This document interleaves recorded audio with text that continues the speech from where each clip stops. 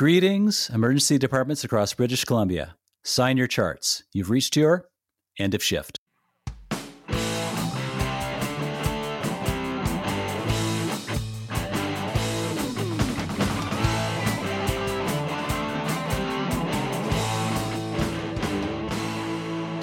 You're listening to End of Shift, the podcast brought to you by the BC Emergency Medicine Network.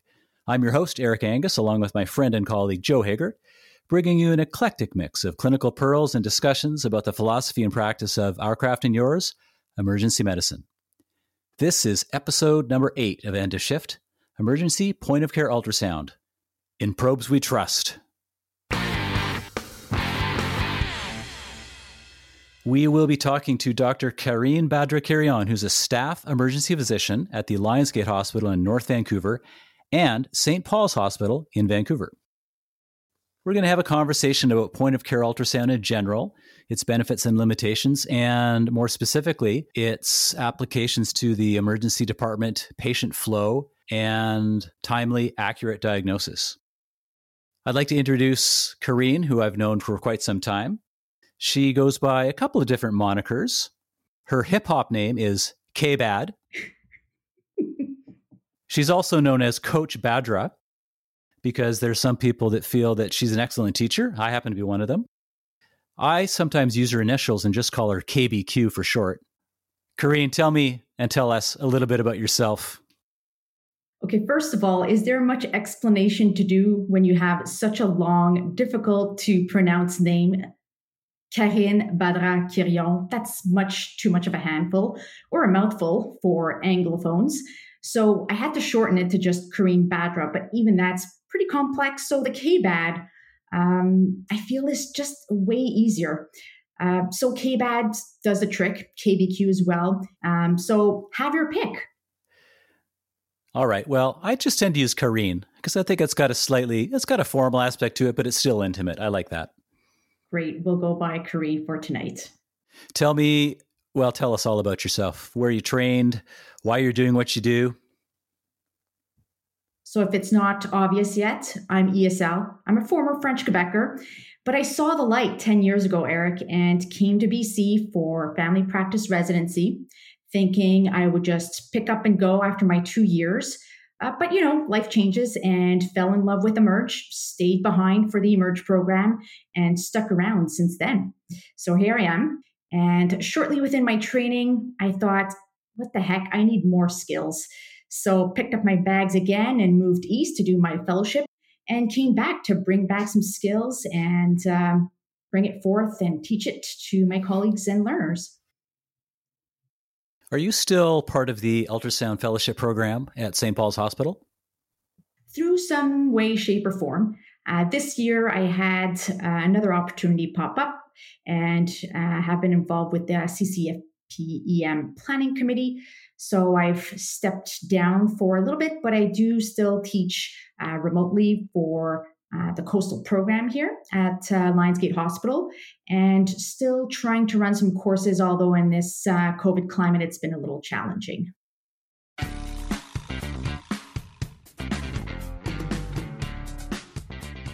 All right. Well, Joe and I are going to alternate questions as we do.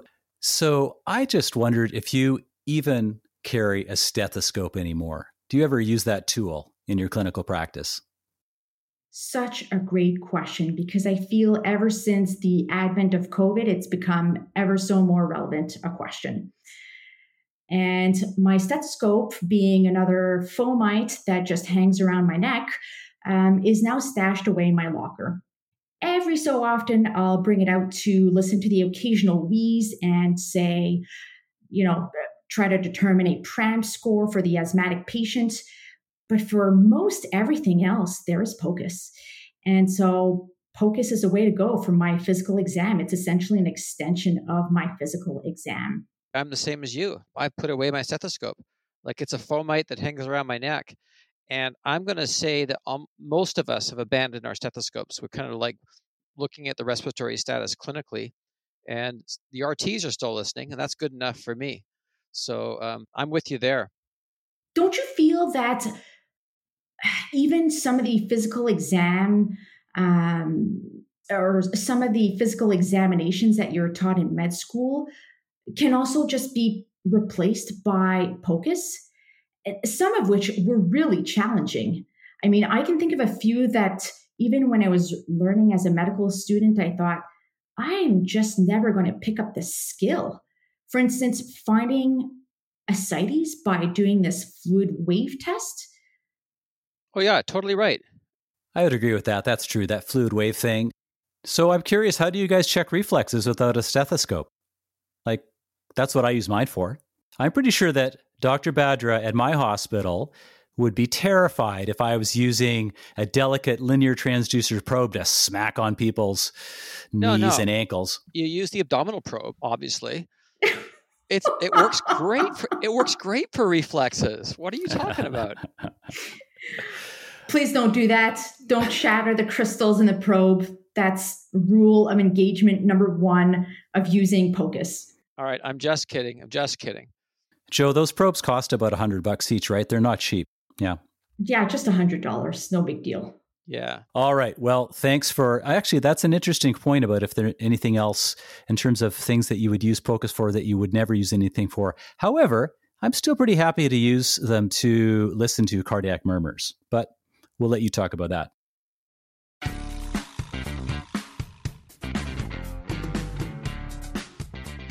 All right, Joe, your question.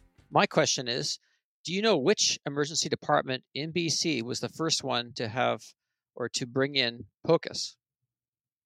We're talking like 20 to 25 years ago. Is this a trick question? Is this my reappointment question? No, it's not. It's a surprise. It's a surprise question. And I know you won't know the answer. So I wanted to give a shout out to Urbane Ip. Oh, yes. Urbane Ip brought in ultrasound to BC. And I was the chief of the Emerge back in the day at Royal Columbian Hospital. And Urbane and I were on a bunch of committees together, you know, a section of emergency medicine. We met all the time because we were basically hospitals just across the bridge. So Urbane brought it in, and then very shortly afterwards, I brought it in. So the first hospital was Surrey, and then the second hospital was Royal Columbian. And it was basically a big war because they had the Diagnostic Accreditation Committee, which was loaded with radiologists and cardiologists. And it became a big fear of those groups that POCUS would basically cut into the income. And they were also worried about quality. But we managed to get it going, and it spread slowly for 5 years and then like wildfire about 5 to 10 years later.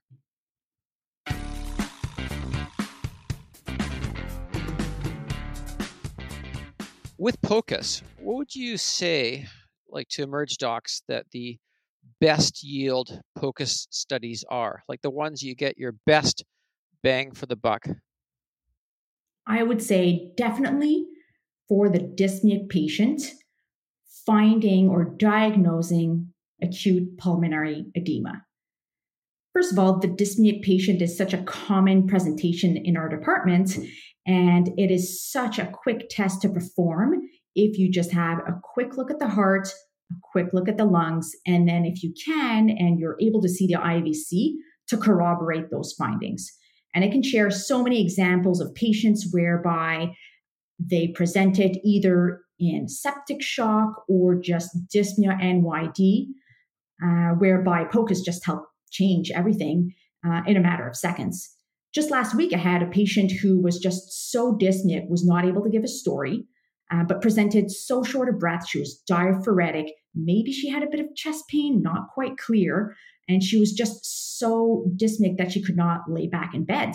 And of course, we couldn't get an IV, we couldn't get any blood, and we couldn't lay her down for an ECG. So no big deal, just brought out the POCUS and had a quick look at the heart and saw very poor systolic function. And I can go into that. Saw bilateral pleural effusions and diffuse B lines. Couldn't have a look at her IVC, but to me, that's essentially since the diagnosis. And without much further ado, we were able to give her some preload reduction and afterload reduction with some nitro spray and ACE inhibitors, got some nasal prongs on her. Finally, she settled, and then we were able to bring on the labs and the ECG. Totally agree. it's great for CHF. So that's just one of the many causes of shortness of breath. How about pulmonary embolus? Aha, that's a bit more tricky. I'm becoming a bit more hesitant to diagnose PE at the bedside, especially in the peri-arrest or cardiac arrest patient. Why that is because of two things. So first of all, you have to be able to diagnose that there's RV dilatation at the bedside. And in doing so, your apical four-chamber view which is one of the most challenging views, is the view that you're going for. Because essentially, if you see an RV that's just about the size of an LV or more, then that's RV enlargement. That's your first criteria. But you have to be able to tell whether or not this is an acute finding or not, in which case you have to do a subxiphoid view of the heart to determine RV wall thickness. And if that's more than 5 millimeters, then you have to think of other underlying causes of RV strain, such as pulmonary hypertension or COPD. So this can be challenging in the acutely unwell patient. And not only that, more studies, especially in the swine models, are showing that not all RV enlargement equals PE. So we've seen cases of, especially in arrest, we've seen cases of RV enlargement that was due to hypothermia or even VFib arrest or even severe electrolyte abnormalities. So I'm becoming a little more hesitant as I grow older about calling PE at the bedside if I don't have more convincing data points to do so. So essentially, I'm incorporating my ultrasound to help diagnose it, but I'm not going to make a call if this patient is not unstable. I'm not going to pull the lytics out if this is not an arrest patient or a peri-arrest, in which case I'm essentially doing a Hail Mary by trying lytics. So I'm hearing you say that it's great for diagnosing congestive heart failure versus, say, asthma or COPD, but beware in pulmonary embolus because there are other things that can cause RV dilatation. Absolutely. But what about, say, pneumonia, and in particular, pneumonia in kids or young adults? Are you using it for that? Sure. So one way in which I use POCUS, where others may agree as well, is that if I've got the ultrasound right in my pocket, I'll pull it out and I'm seeing this febrile tachycardic dyspneic patient, then essentially I'm starting antibiotics right off the bat. But the downstream care of things usually means that if this patient's getting admitted, they're still going to get a chest x-ray. So I'm not using it to spare radiation per se. I'm just using it to expedite my flow, do a bit of cognitive offload, and get myself moving to the next patient.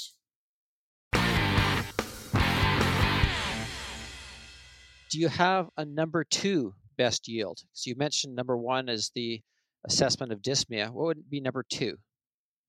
If I were to use POCUS with regards to improving my accuracy, for instance, in terms of therapeutics, my number 2 would be for fracture reduction. The reason being that I use it almost on every other shift that I do, say if I'm on first aid for my work at Lionsgate. And don't you remember the time whereby you thought, what the heck, why don't we have a C-arm at whatever hospital you work at? It just simplified fracture reduction and just made it way more finessed in terms of your treatment. I remember one case when I was locuming at another hospital while I was on sabbatical and was attempting a reduction on this 17-year-old that did not go very well. But I thought it was okay because I casted it, but the post-reduction was terrible. And so, of course, I had to go back, remove that cast, and give it a try again. But if you apply POCUS at the bedside, it just makes it much easier. So first of all, the way that I do this is I look at the bone to determine where I'm going to apply pressure at that distal fragment site. And number two, after my attempt at reduction, I'll just confirm and see if alignment is good. Now, the caveat to that is I'm not able to check if there's any ulnar or radial deviation if we're talking about a distal radial fracture, but at least I can check for dorsal angulation.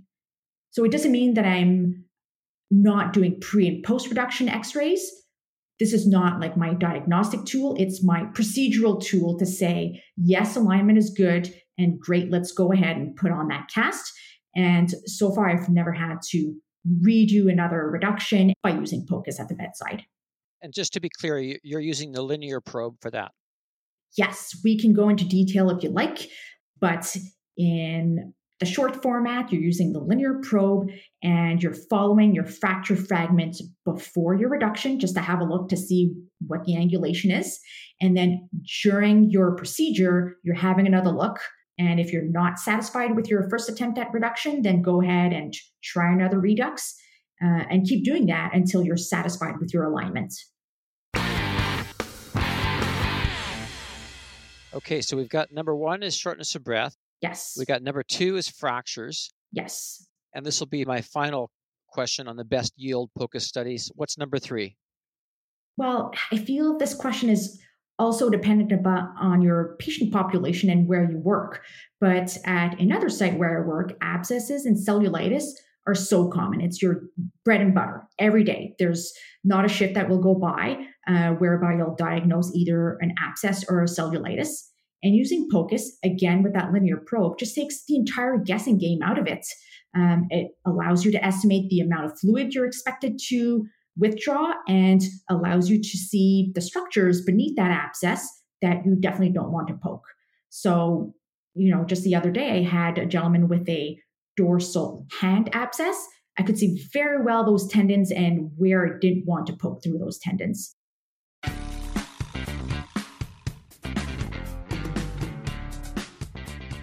So sometimes when I see really beautiful images that either you've generated or I see on the internet, and I say, oh, for sure, I can see all the anatomy I want to see, and I think I could make a diagnosis. But then I get myself to the bedside and I'm struggling with the view and I'm thinking, I can't get it to look as good as that. So I wondered if you could comment on some of the most common errors that novices or either people have been at for a while make in image generation and things we can do to help improve those images. And also if you had any comments about specific image interpretation, although I think most people are getting pretty good at image interpretation. It's just tricks on image generation, I think, are important. Sure. Let's talk about some image generation techniques. And the way I think of this is with regards to the patient positioning, the actual machine, and the scanner, him or herself. So maybe I'll broaden up that question to address those three different categories, which I feel generally help with this image generation. So first of all, for patient positioning, bed height is the number one thing. Don't make it difficult on yourself. Lower or lift up that bed and bring it so that scanning is a comfortable skill to acquire. Number two, drape your patient. Sometimes I'll come in and scan a patient that my colleague scanned and wants my input, and there are all these obstacles on the patient, or either the patient is just fully unclothed, full of gel, and just not draped. So be mindful of that. Have some towels and cover up your patient, but remove those ECG leads, for instance, and clothes and jewelry that can get in the way. Just make it easier for yourself.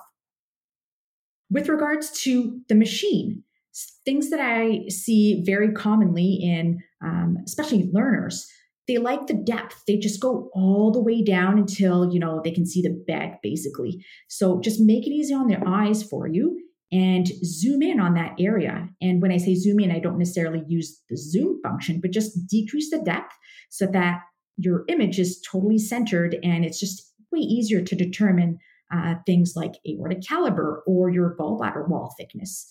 The other error that I see very commonly is too much gain. And oftentimes this can happen when we're in a bright environment and the lights are full on. So, it might mean an extra step to turn off those lights, but it just makes it so much easier to look at that screen and see the fine details, and without having that image overgain. Because the tendency is, if you're in a bright environment, you're going to gain up that image, and it's just creating too much noise. It's like, blasting the sound in a stereo. You just don't need all that noise to appreciate the music. You just want to turn it down so that you're at the right level.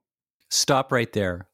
I've got to turn down Eddie Van Halen. I mean, I have to turn him down to appreciate him. Is that what you're telling me?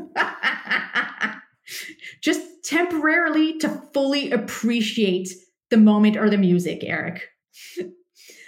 The other error that is very common is just selecting the wrong probe for the wrong exam, or even the wrong exam preset.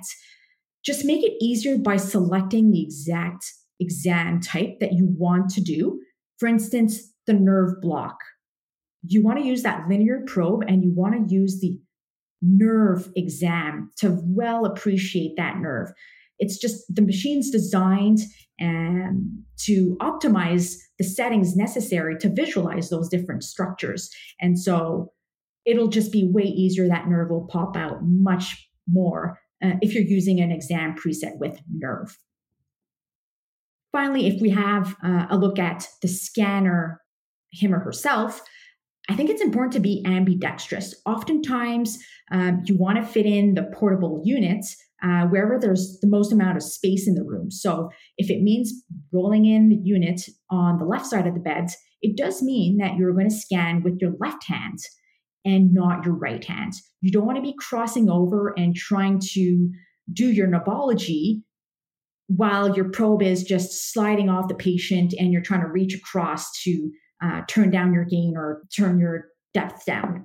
So the best way to do it is have that machine such that the part of the body that you're touching with the patient is going to be the hand that's closest to the patient. I'll use a term that Dr. Claire Heslop, who's a POCUS aficionado from UHN in Toronto, uses. She calls it dangling the probe like a dead rat. So if you can picture holding the probe, like you're holding a dead rat by the tail, that's not something you want to do. You want to use all the proprioceptive feedback by touching your patient and touching that probe. And so that allows you to keep your eyes on the screen while doing all your hand motion. And that's definitely something you can't do if you're crisscrossing your arms by scanning with the hand that's not closest to the patient. So holding the probe like a dead rat, though, isn't that good for checking the reflexes, though? I mean, I think that's the perfect kind of motion you want to get that knee-jerk reflex. Whoever's paying for your probes at your hospital, Joe, will send you a bill for sure. If those crystals are just falling from those probes, you're held responsible for that. You're the one who got rid of the stethoscope.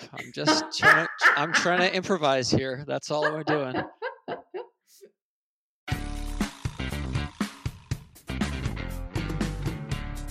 Okay, so we're going to move into a few specific kinds of potential diagnoses. So what do you think about ultrasound versus CT scan for first episode possible renal colic? Let's give you a case. 65-year-old male comes in with right flank pain, and he's, doesn't look that great, pale, he's sweaty, he's got lots of right flank. What are you thinking? Are you thinking, is this ultrasound going to change your management or not? And why?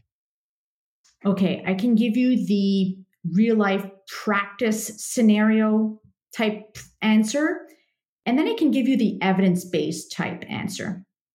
Why don't I start with some of the evidence? So there is this randomized study that was published in this small paper in the New England Journal of Medicine, I think is what it's called, in 2014, whereby they randomized patients to either POCUS, including emergency department bedside ultrasound and radiology ultrasound versus CT in the diagnosis of patients that were thought to be renal colic.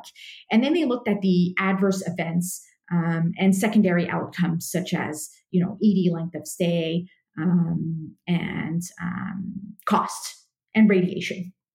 Essentially, they found that there is no serious adverse events that were missed significantly between the two groups. And both modalities were great at diagnosing renal colic. So that's the take home. Now, my personal practice and the practice of my mentors from Ontario and other colleagues here is that if it's a first time episode, I'll do a POCUS for sure. If I can rule in hydronephrosis, great, but I'm still going to get a CT to diagnose this first time episode of renal colic. If, on the other hand, we're talking about a repeat renal colic patient who's had numerous CT scans, feels like renal colic again, just got all the classic signs and symptoms, then my management changes in that if I can do POCUS and I'm ruling in moderate to severe hydronephrosis, then I'm not necessarily ordering another CT scan. Different shops may have different approaches or protocols for this. I know, for instance, in my emergency department, the urology service requests an XR KUB to monitor that stone in follow-up. So that's something that I may tack on. But I'm not going to get a repeat CT scan in this person who already has renal colic. The caveat to that is the second question. Is your patient likely to pass this stone? Yes or no? Because then if this stone is, more than 8-9 millimeters and they're likely to require intervention, the downstream service will likely want a CT scan to localize a stone and plan their interventions. But the sensitivity and specificity is good for ultrasound and renal colic. And it's also really good for ruling out those other bad things like AAAs as well that are renal colic mimics. So I'm totally in agreement with you. I think it's an awesome thing. But for first-time renal colics, especially in older people, I'm going with the CTKUB as well. I might just add, Joe, that there is great specificity in ruling in hydronephrosis in those who have moderate to severe hydronephrosis. Not so great if it's just mild or barely visible. And yes, you're right. There's great evidence to say that we can rule out AAA and rule it in using POCUS. I'll pick another topic then. What do you think the role is in appendicitis? There are numerous studies out there that say, yes, there's great specificity in adult and in the children literature. I've had a few, let's just say, experiences whereby I'm a little more cautious with this scan. And I'll give you a few examples whereby I was misled. So I did see a patient who came in with an outside ultrasound who had a diagnosis of appendicitis. So I thought, slam dunk, just talk to Gen Surg. I had a look at this patient myself with POCUS and thought that I saw like this report that he had in his hand, a blind-ended, non-compressible structure in the right lower quadrant with a bit of free fluid. The structure, though, was about 2.87 centimeters, and it turned out to be the terminal ileum. So just be mindful that if you're seeing these huge structures, i.e. more than 1 to 1.5 centimeters, you have to question whether or not this is truly the appendix. The second case that I saw was not long ago, actually. I had a 30-year-old who came in, again, with right lower quadrant pain. It started classic. It was, periumbilical, migrated to the right lower quadrant. I saw a bit of free fluid in the right lower quadrant. And in this context, I thought, this has got to be appendicitis. I also thought I saw what was the appendix, measuring 6 millimeters or so. Do you have any idea what he ended up having? Crohn's? Nope. Guess again. Parasite? He had diverticulitis. So he had an inflamed cecum. Ah.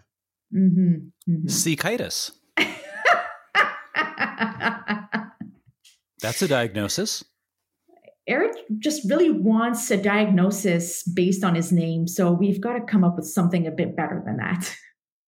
All right, so I'm kind of with you on this. Is that I don't trust myself at all for doing ultrasound in appendicitis, and I've actually abandoned it. So that's just me. I don't know about you, Eric, but I've abandoned doing ultrasound for appendicitis, and I'll certainly order an ultrasound for appendicitis in young, thin females. But for anybody else, I'm going to go with either it's a clinical diagnosis and I refer directly to surgery, or I'll just get a CT scan. What are you doing, Eric?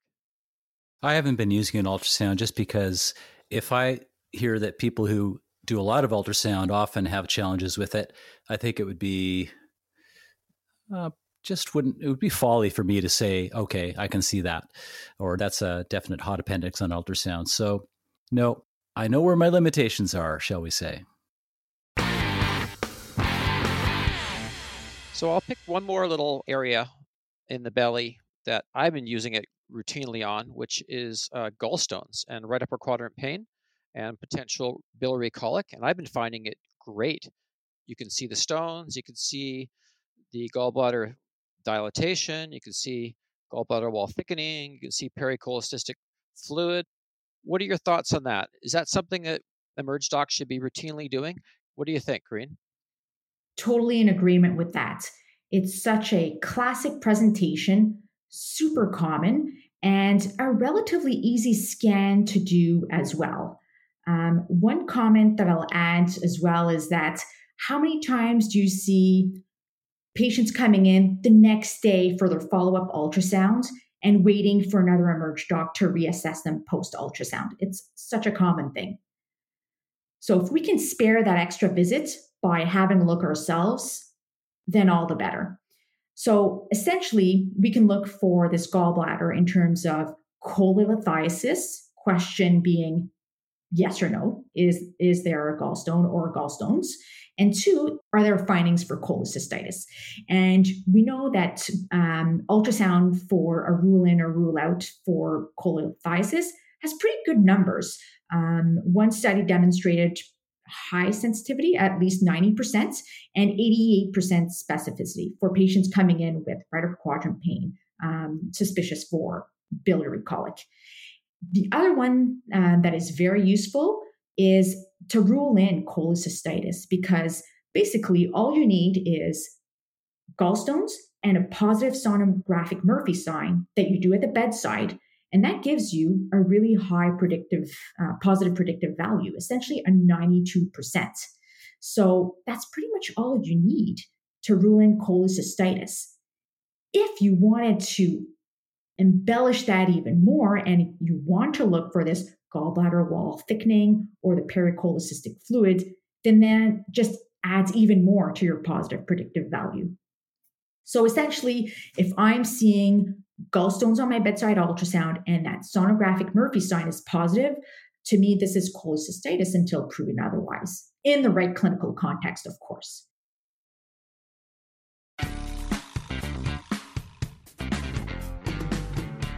So, Karine, at our hospital, we haven't been having any meetings with our heads of department for reappointment and stuff like that. So, I just got this message from our department head. He actually asked me to do Karine's reappointment now. So, I've actually got some questions that I need to pose to Dr. Badra, just as a matter of maintaining her privileges at the Lionsgate Hospital.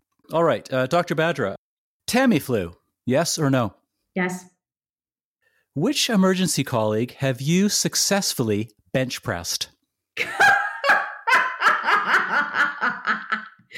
That would be, I believe I succeeded, Dr. Weiben Wong. That is correct. Question number 3. A D-dimer for acute aortic syndrome rule out, yes or no? Oh, yes, in addition to POCUS. Number 4, please name the ingredients of your morning smoothie in decreasing order of antioxidant content. Okay, here we go. Kale, spinach, pineapple, mango, lime, ginger. What about liquid? It sounds like it's going to be like viscous. You're not going to put your ultrasound probe gel in there just to kind of like it pass down? 'Cause I actually think it would help at both ends, don't you? To get that smoothie down and get that smoothie out. Number 5. What is the name given to the syndrome where the left iliac vein is compressed by the right iliac artery to cause a DVT in the left leg? Okay, wait. Is this the Paget-Schroeder or the May-Turner? I think it's May-Turner. May-Turner is lower extremity, Paget-Schroeder, upper extremity. I am boggled beyond belief that you nailed that. Well done. Well done. Last question. You asked me about this questionnaire before, and you asked me if there would be any music questions. And, well, I'm sorry, I lied. So the Tragically Hip, are they from Kingston, Ontario, or from Bobcaygeon, Ontario? Kingston, Ontario. Are you certain? 100%. It was in Bobcaygeon. No! I saw the constellations reveal themselves one star at a time. No, you're right. It's Kingston. I just wanted to sing a little bit. Okay, phew. This could be the make or break question. Go ahead, Dr. Hager. All right. Which group did the soundtrack to Blade Runner? Oh, no. That's an Eric Angus question. But it's not really a group. Oh, I don't know. It's one person, one name. I still don't know. Okay. It's got gel in it. Gel. You see, it's the perfect ultrasound question. Because who is it, Joe? It's Vangelis. Like gel. Exactly. Vangelis. I failed my reappointment questionnaire. I'll pass on the findings to our department head, but thank you. It's very enlightening. Thank you very much.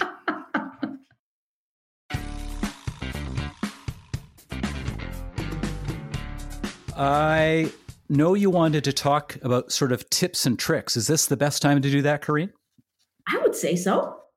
Well, I'm just going to let you take the stage. What are some tips and tricks that you've either developed yourself or seen other people do, and things that you find are useful? I have some learning points throughout the years that I've seen learners, colleagues do that I feel that I should share because they're, in my mind, great learning points if you're wanting to save a life, for instance. I'll give you an example of a patient that I saw when I was doing my fellowship in Ontario, in Toronto. This was the case of a 30-something-year-old woman who essentially collapsed at home. And she waited to the very last minute to present to our department because she didn't have any health insurance. Some of the reported history included maybe some diarrhea, feeling unwell, and then collapsing and maybe having a seizure. So by the time she got to our department, the emergency room physician who was supervising her resuscitation had a very wide differential. And she had been intubated at this time because she was in and out of cardiac arrest. And he had done a bedside ultrasound. He wasn't quite sure of what he was seeing in the pelvic area. So at some point I rolled in and he asked me to do this ultrasound while he was chatting with the intensivist who was about to take over care. And in the meantime, studies were being done. Like she was about to go for a CT head because of this query seizure. They thought maybe this was a sort of toxidrome. In short, nothing was quite clear until I put the probe in the right upper quadrant, at which point I said, stop what you're doing, get gynae involved right now. Because what did she have? Ectopic pregnancy? She had a ruptured ectopic pregnancy. And the easiest way to see this was to assess for fluid in the right upper quadrant. And then I had a look in the pelvis, and it was, yes, a bit complex to see because you couldn't quite make out that there was a pregnancy anywhere or an ectopic pregnancy. And there was a whole bunch of clotted blood, which kind of muddled the picture a bit. So what happened next? Gynae came down and did an ED laparotomy. At this point, she had ROSC and she was stable enough to undergo this procedure. But we got immediate care in the department. So the take home being, if you're going to look for free fluids in a patient who's unstable, just check the right upper quadrant. The pelvic views can be a bit confusing. Yes, go ahead and have a look at them if you want to have a look for an intrauterine pregnancy. But in this clinical scenario, just check out the right upper quadrant. So right upper quadrant is the best, and I totally agree. But where's the second best place to look for free fluid? It would be the pelvis because it is the most gravity dependent area. We just don't do it that often, and it became more of a common scan in just the latest years to look for that fluid in the pelvis. But even then, it can be muddled. We see the seminal vesicles that can be confounded for free fluid. So many things can be confounded for free fluid in the pelvis. So if you want your biggest bang for your buck, just go for the right upper quadrant. What do you think about the spleno-diaphragmatic space? Yes, you should also look for fluid there. There was a study that was published that did demonstrate that in certain clinical scenarios, there was fluid found only in the left upper quadrant. And if I remember correctly, those were the cases of splenic lacerations. So I say don't neglect it, still have a look for it. Yeah, and I think I agree with you there. And I think the point is that you have to look at the spleno-diaphragmatic space as opposed to the spleno-renal space because it's more sensitive, I think. So, yes, we used to emphasize that subdiaphragmatic space. The study that I'm talking about, though, found it at the caudal tip of the spleen, and maybe it was inherent to this type of presentation with the splenic lax. I would just say stick to the basics or stick to those rules. Look at those 3 different areas in the left upper quadrant if you don't want to miss anything. So check that subdiaphragmatic area, 6 to 9 o'clock. Check your splenorenal interface and check the caudal edge of that spleen. That being said, something else that I do want to add is essentially you're looking at a 3D model using a 2D modality. So the last step in looking for fluid in your scan is to sweep that interface. So don't skimp out on that area and have a one-shot look by just having a static image. Do a full sweep until the kidney disappears in both the right and the left upper quadrant. All right, next pearl. Next pearl that I wanted to share is even if you don't have all that much ultrasound experience, the good news is about the human body, oftentimes there are 2 parts to it or 2 sides to it. And I'll give you an example of how doing one scan changed management for me by looking at the other body parts. Again, this is a case where I was working in Ontario and a colleague pulled me over to have a look at a child's hip. So why differential? This child had woken up one morning and was just refusing to weight bear, atraumatic pain. And she was wondering, is this transient synovitis? Is this like Calvé-Perthes? Is this, a septic arthritis? What was going on? Basically, this child was extremely well appearing, very stable vital signs, but had some very localized hip pain. And I was early on in my training, had no idea really what I was looking at, but gave it a shot. Had a look at that hip and thought, okay, something's a bit strange. Let's just check out the other hip. And I was able to get a baseline view of the normal hip and then compare that to the abnormal hip, which had a huge, complex, loculated effusion. So she had a case of... Well, it's not septic arthritis because the kid looks so well, but maybe transient synovitis of the hip? Joe, it was septic arthritis. But the kid was so well. Yes, indeed. But in the end, this child was transferred to sick kids and had this effusion drained in the OR. So there you go. I say, even if you're not sure, if you don't have a colleague that you can just pull and get an opinion from, have a look at the other side just to compare. So the study that I have been trying to use this on is the testicles, because that's the other one. In the middle of the night, some guy comes in with severe testicle pain, and that's the other one. You can compare two sides really easy. And I've been finding that somewhat helpful. Absolutely correct.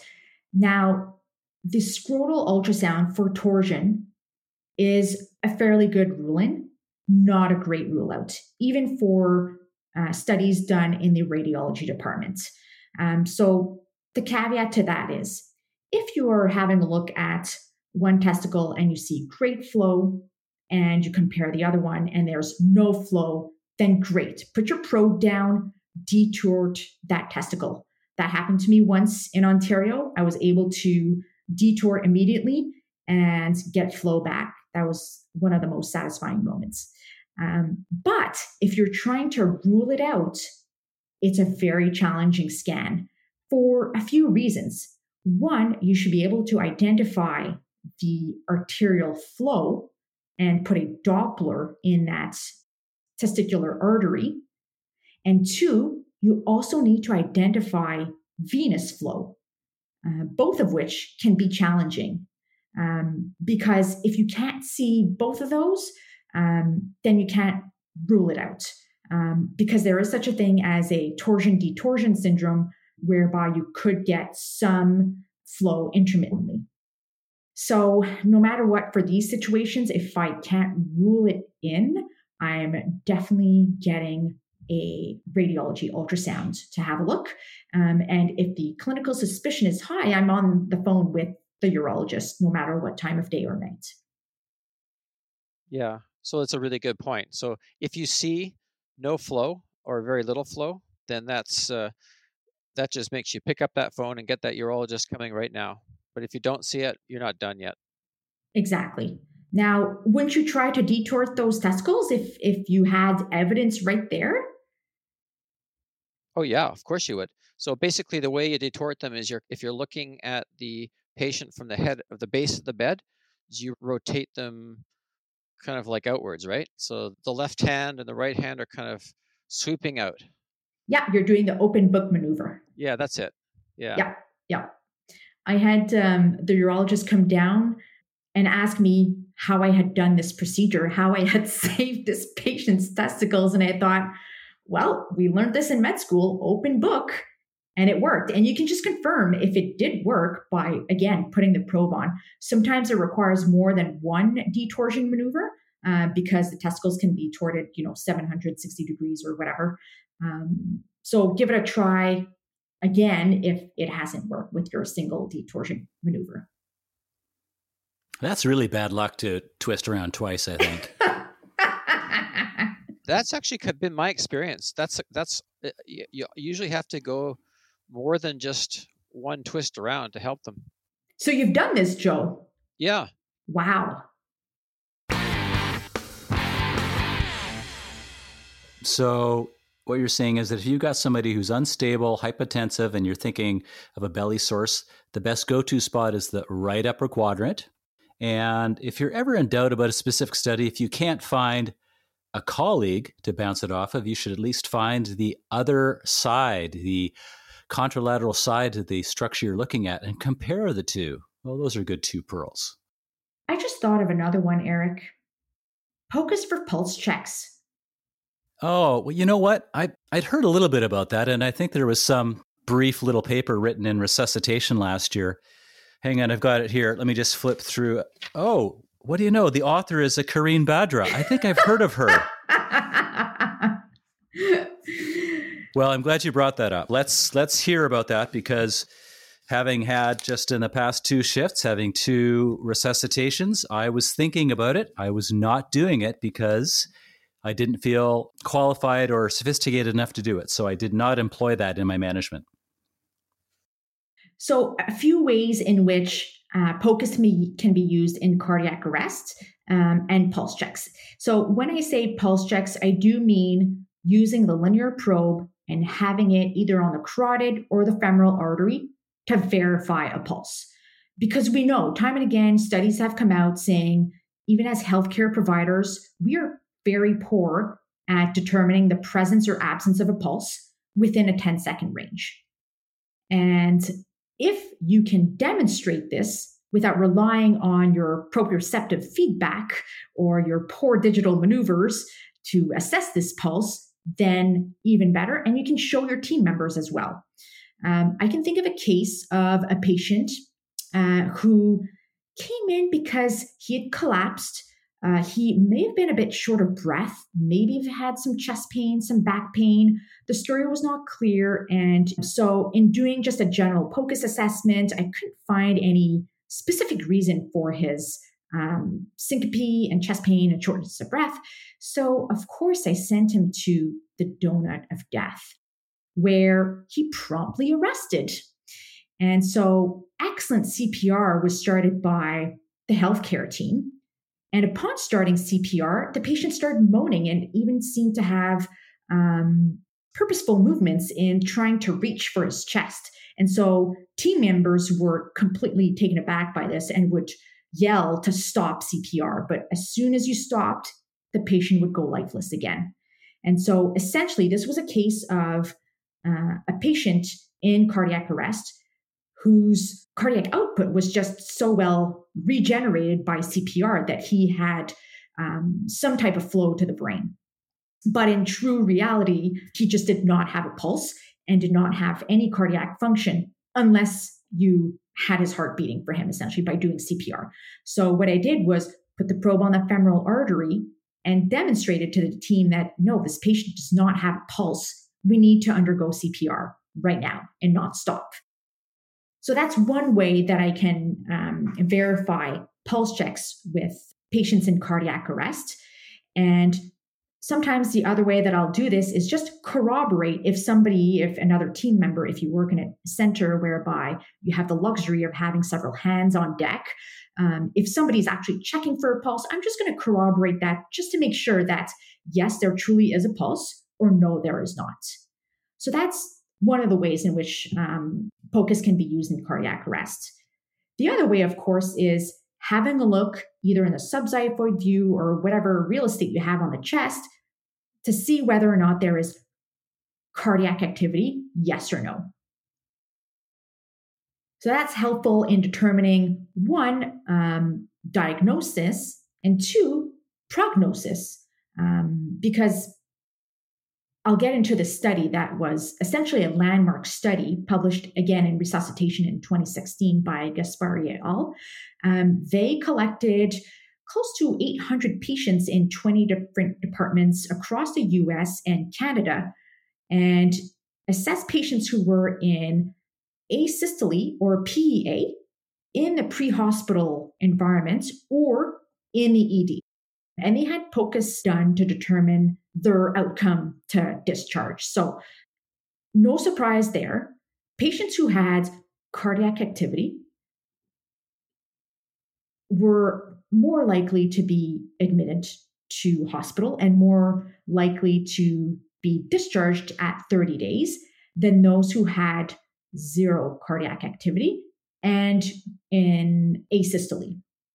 So essentially, those in asystole and no cardiac activity, there is 0.6% of them who survived to hospital discharge. And in which neurological state, we don't know. So it's not zero, but it's very low. So that's how I integrate my POCUS in patients who are in cardiac arrest. Finally, the other integrative skill would be to look for the H's and T's that you can with POCUS. So looking for tamponade, looking for tension pneumothorax, looking for hypovolemic shock, and looking at that right upper quadrant. And with a caveat, maybe looking for signs of a PE. And I would add to our earlier discussion, Joe, that you're more likely to increase your chances of diagnosing a PE if you look for surrogate markers or for DVTs. So a very high likelihood ratio, I think one study was demonstrated that it was a likelihood ratio of 16 if you did find DVTs. So you can incorporate that in your POCUS algorithm in cardiac arrest. Excellent. So sounds like you're keen to use the ultrasound probe for doing a probe pulse check as opposed to a manual pulse check in cardiac arrest. and also to check for cardiac activity to basically prognosticate what's happening as you're trying to resuscitate a very sick patient, and also to kind of verify the H's and T's that we sometimes run through when we're trying to decide as a cause for the arrest.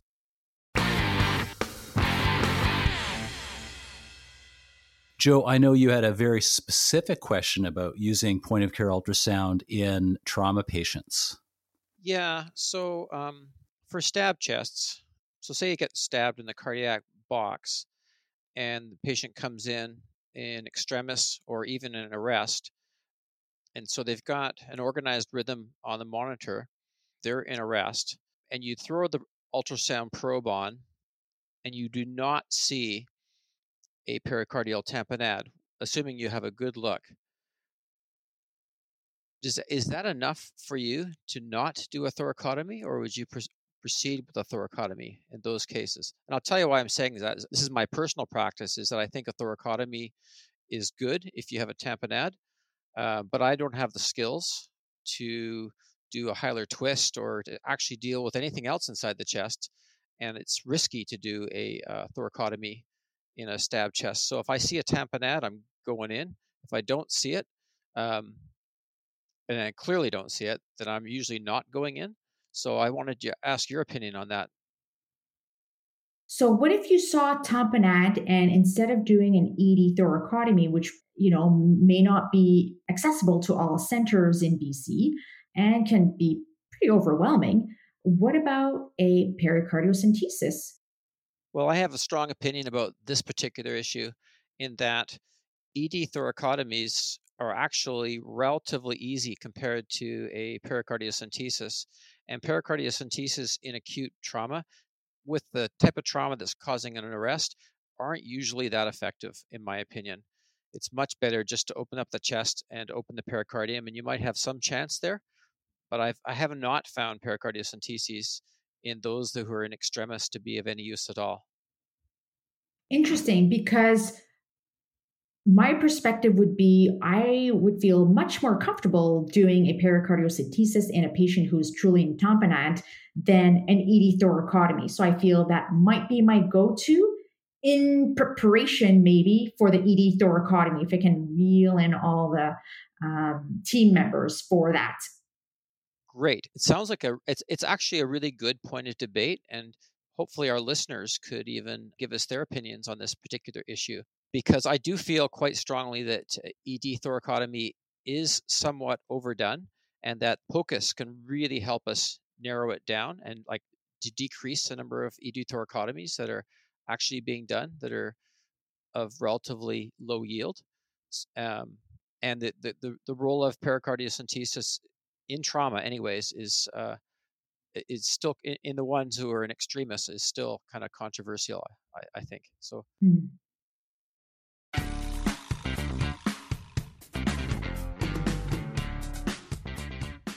I think we're actually getting to our last question for our rural colleagues and what sort of support we could give them, or whether they could get any online support for either, image interpretation or image generation.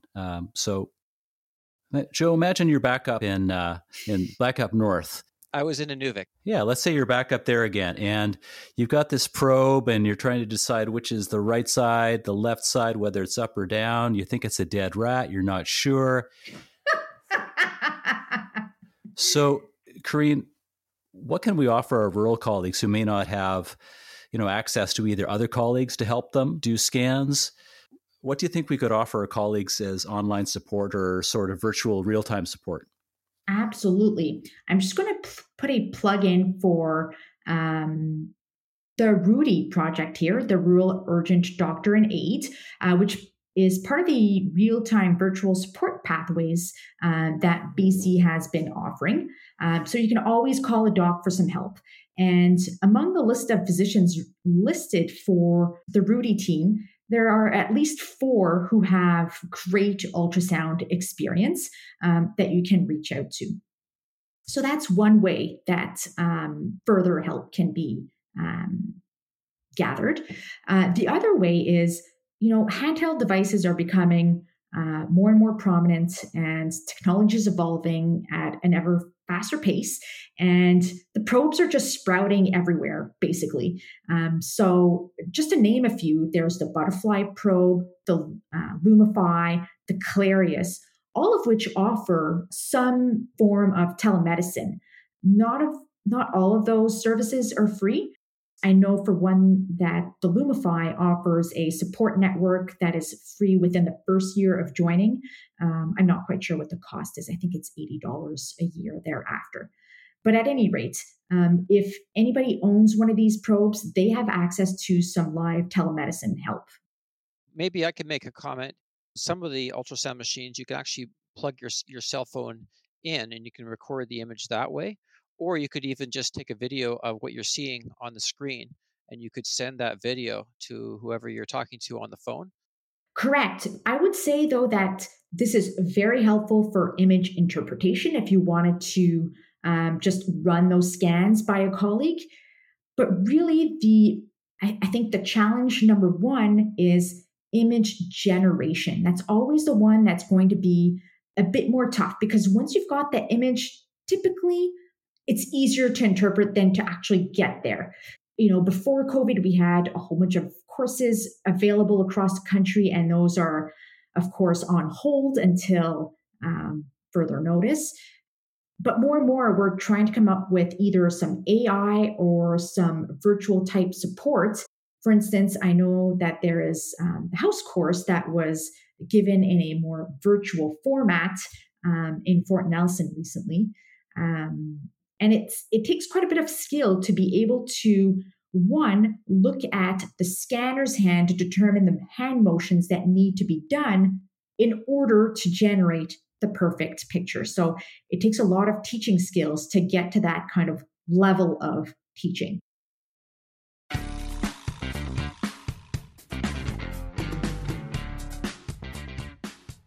Okay, so this has been a great session. It certainly seems like it's one of the more dynamic fields in medicine. And I don't know, hardly a week goes by when I don't either get some sort of a tweet or a note saying that, hey, look at this cool image I found, and hey, I'm using this now, and hey, now I'm using this to place radial art lines. And so it's creeping into all facets of clinical medicine. Hey, can I add just one more thing? Let's hear it. I just want to add a final word to wrap up this session. Essentially, I'd say, as a take-home point to the learners, it would be to use the ultrasound as an extension to your physical exam, incorporating it as a data point and not just using it independent of everything else. Yeah, it's a super good point. And don't let the ultrasound screw up your flow in the department either. So that would be another point. Hey, Joe. That's also why you need a probe in your pocket. Ah, yes, good point. We actually have that now, and we're taking it up to all our cardiac arrests now, too, up on the wards. So we bring them with us. Strong work. Strong work indeed. All right, thanks again, Corinne.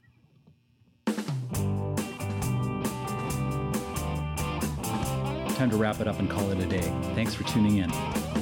Feel free to post your comments and feedback on the BC Emergency Medicine Network website, bcemn.ca, and take a moment to check out the Clinical Resources tab with its clinical summaries and procedural videos, and visit the lounge to join in on member discussions, open up blogs, and access the End of Shift podcast library. Thanks to the network, and especially to Carolyn McKinnon, our editor extraordinaire. Until then, keep your differential wide and go play outside.